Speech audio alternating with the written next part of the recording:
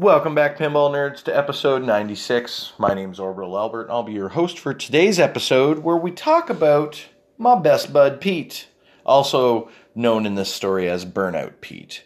So, and also how you can avoid allowing this infection to ruin your pinball game, to ruin your pinball fun, to ruin your favorite pinball podcast, to ruin your favorite pinball social media, to wreck your pinball playing experience, to prevent you from enjoying collecting or flipping pinball machines.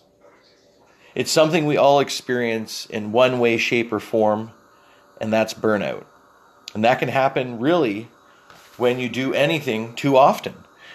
This topic has actually been really popular on YouTube right now. You have some huge YouTubers like PewDiePie and Philip DeFranco and many others talking about the burnout that they feel from just the day-to-day want and need of the YouTube algorithm wanting them to put up new material every single solitary day. Now, thank God, pinball is not like that. You do not have to listen to a pinball podcast every single day. You don't have to play pinball every single day. You don't have to search for your newest collectible pinball machine. You don't have to look for deals on Kijiji every single day. You don't have to repost any of your pinball machines you have for sale every single solitary day. You don't have to watch pinball on YouTube or Twitch or your favorite streamers or go on Pinside every single solitary day. Because if you start doing that too often, you too will become burnt out. Because something that I'm sick and tired of hearing people say is, I got sick of it. It's not ironic that I'm sick and tired of that. So people will say, I got sick and tired of it. A good buddy of mine, his uncle was huge into pinball. He had 7 or 8 machines in his basement. Probably the most in the city of London, certainly that I would know of from back then, like in the early to mid 90s. And he just up and quit. And I asked my buddy, like, well, what happened? He said, he just got sick of it. He had collected machines for that long, and he had just bought and fixed up so many machines, and he always had people over, and he was always talking about pinball. And I mean, you couldn't even watch pinball on YouTube then, so I don't even know how this guy got burnt out. But basically, he just overdid it. So don't overdo it. And now is the story of my best bud, Pete. So Pete and I met when I moved to Shedden back in kindergarten. He was in grade 1, much older and cooler than I at the time. And we didn't get along at all. He didn't like me. He didn't like the cut of my jib. I didn't like the look on his face. No, I'm just kidding. I don't know what. We just didn't like each other. Kind of, he was used to being like, I don't know. He was sort of the, leader of the pack. He was kind of like all the other kids, even some of the grade 2 kids looked up to him and kind of like listened to him. He was kind of the head of the group for the kids in my tiny town of Shedden with 400 people. Those of you living out in rural anywhere else North America know what I'm talking about. And it was boring. There wasn't much to do. And within about 2 years, we went from being arch enemies to best friends. He actually stole my bike once when we were playing a game of Army Tag and didn't give it back till the next day. My mom actually had to call his mom, and then he brought back my bike. And then we ended up becoming buddies, ironically enough. And for years and years and years, Pete was an all-or-nothing guy. So it didn't matter. It was like when we got into running together in our mid-20s, when we decided we had partied too long and wanted to recoup our bodies a little, we got into running. And within probably 3 or 4 months, he was taking it so seriously that he was in a running club, and he had read several books on running, and he had a subscription to Runner's World magazine, and he was writing on all the running forums all the time. And then I remember a year or 2 later, he was taking it so seriously that I didn't even know half of his running buddies anymore. Like, they took over his Facebook group and his social media.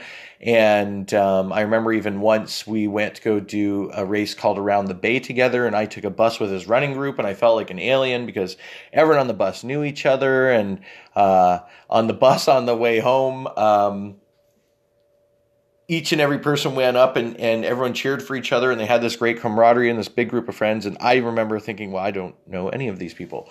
But basically, Pete, every single kind of hobby or sport that Pete and I kind of picked up over the years, he always got more into it quicker than me. Except for pinball. By the time I was getting back into pinball, Pete and I weren't talking that much because, well, I don't know. I think we had just kind of drifted apart as sometimes people do in their late 30s or so. Especially been friends since kindergarten, or frenemies, I guess. And Pete basically had completely burnt out his body, literally. His IT band had been just stretched so hard, so far, so many times from doing so many runs and so many races in the period of about a decade. By the time he got to his mid-30s, he couldn't run anymore. He had gone to the Fowler Kennedy Clinic here in London, which is one of the top physio-type places, seen some of the best people, and tried everything, and they all just told him the same thing. You have to run less. You have to run less hard. You have to be less intense. But like I said, he's an all-or-nothing type dude. That's what he does. He does everything 100%. So then he started getting into disc golf. And the funny part was, I remember when I was kind of playing disc golf, we get together on Thursdays and we have a couple beers and we go, for those of you who don't know about Frolf, Frolf disc golf is just where you throw a frisbee and it basically goes into a basket, which we call a hole. It's a mixture of kind of playing ultimate frisbee mixed with golf, kind of. So even though it doesn't really resemble either of those sports whatsoever. But I remember him running by us once when he had qualified for the Boston Marathon, and he, was hoping to even better his time at the Boston Marathon, which very rarely do people do, because your qualifying marathon is usually somewhere easy enough for you to qualify, that's flat enough and doesn't have huge elevation changes.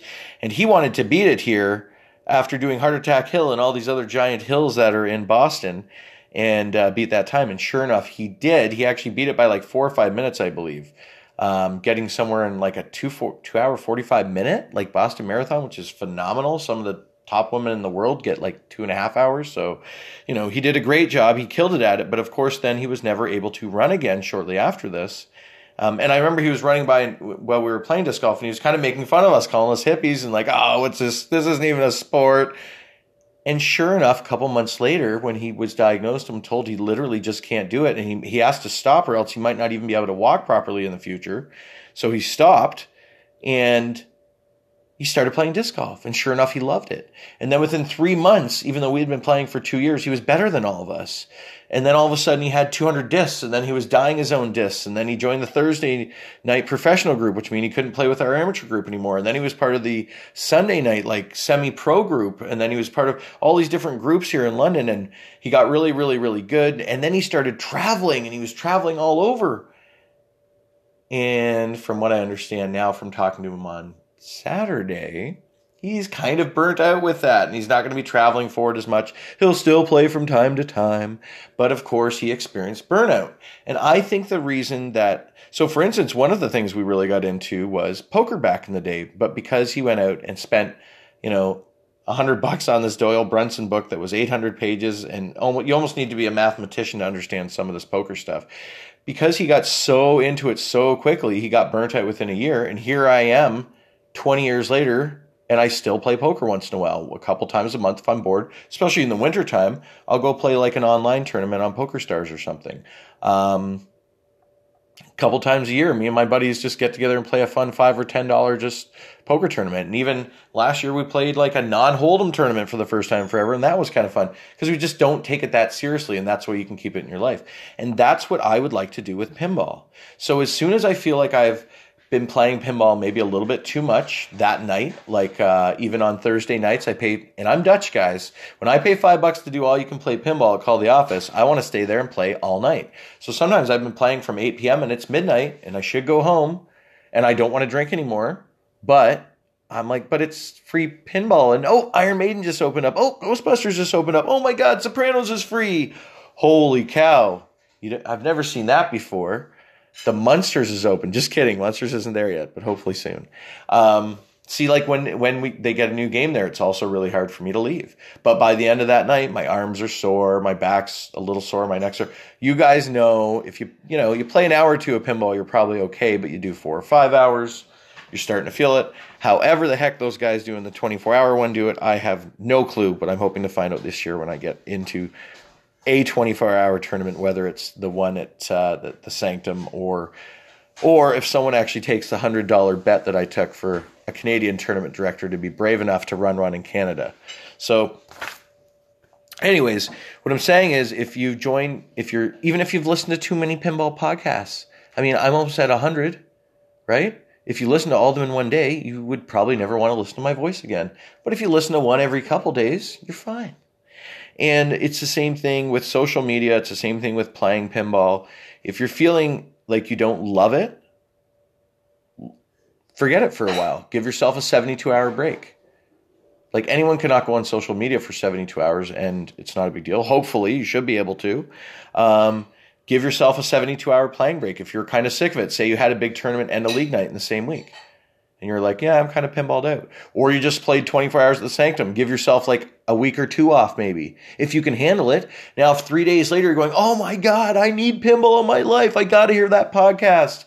I have to go reply to that Pinside thread. I have to quickly go, play a game. I can't stand it. Or this new machine just got to like this cool barcade near me. Fine, go play. Let yourself go play.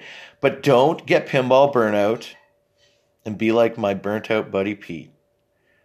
Just kidding. Pete's not a burnout. I hope he never listens to this. I'll let him listen. He's not going to listen to a pinball podcast.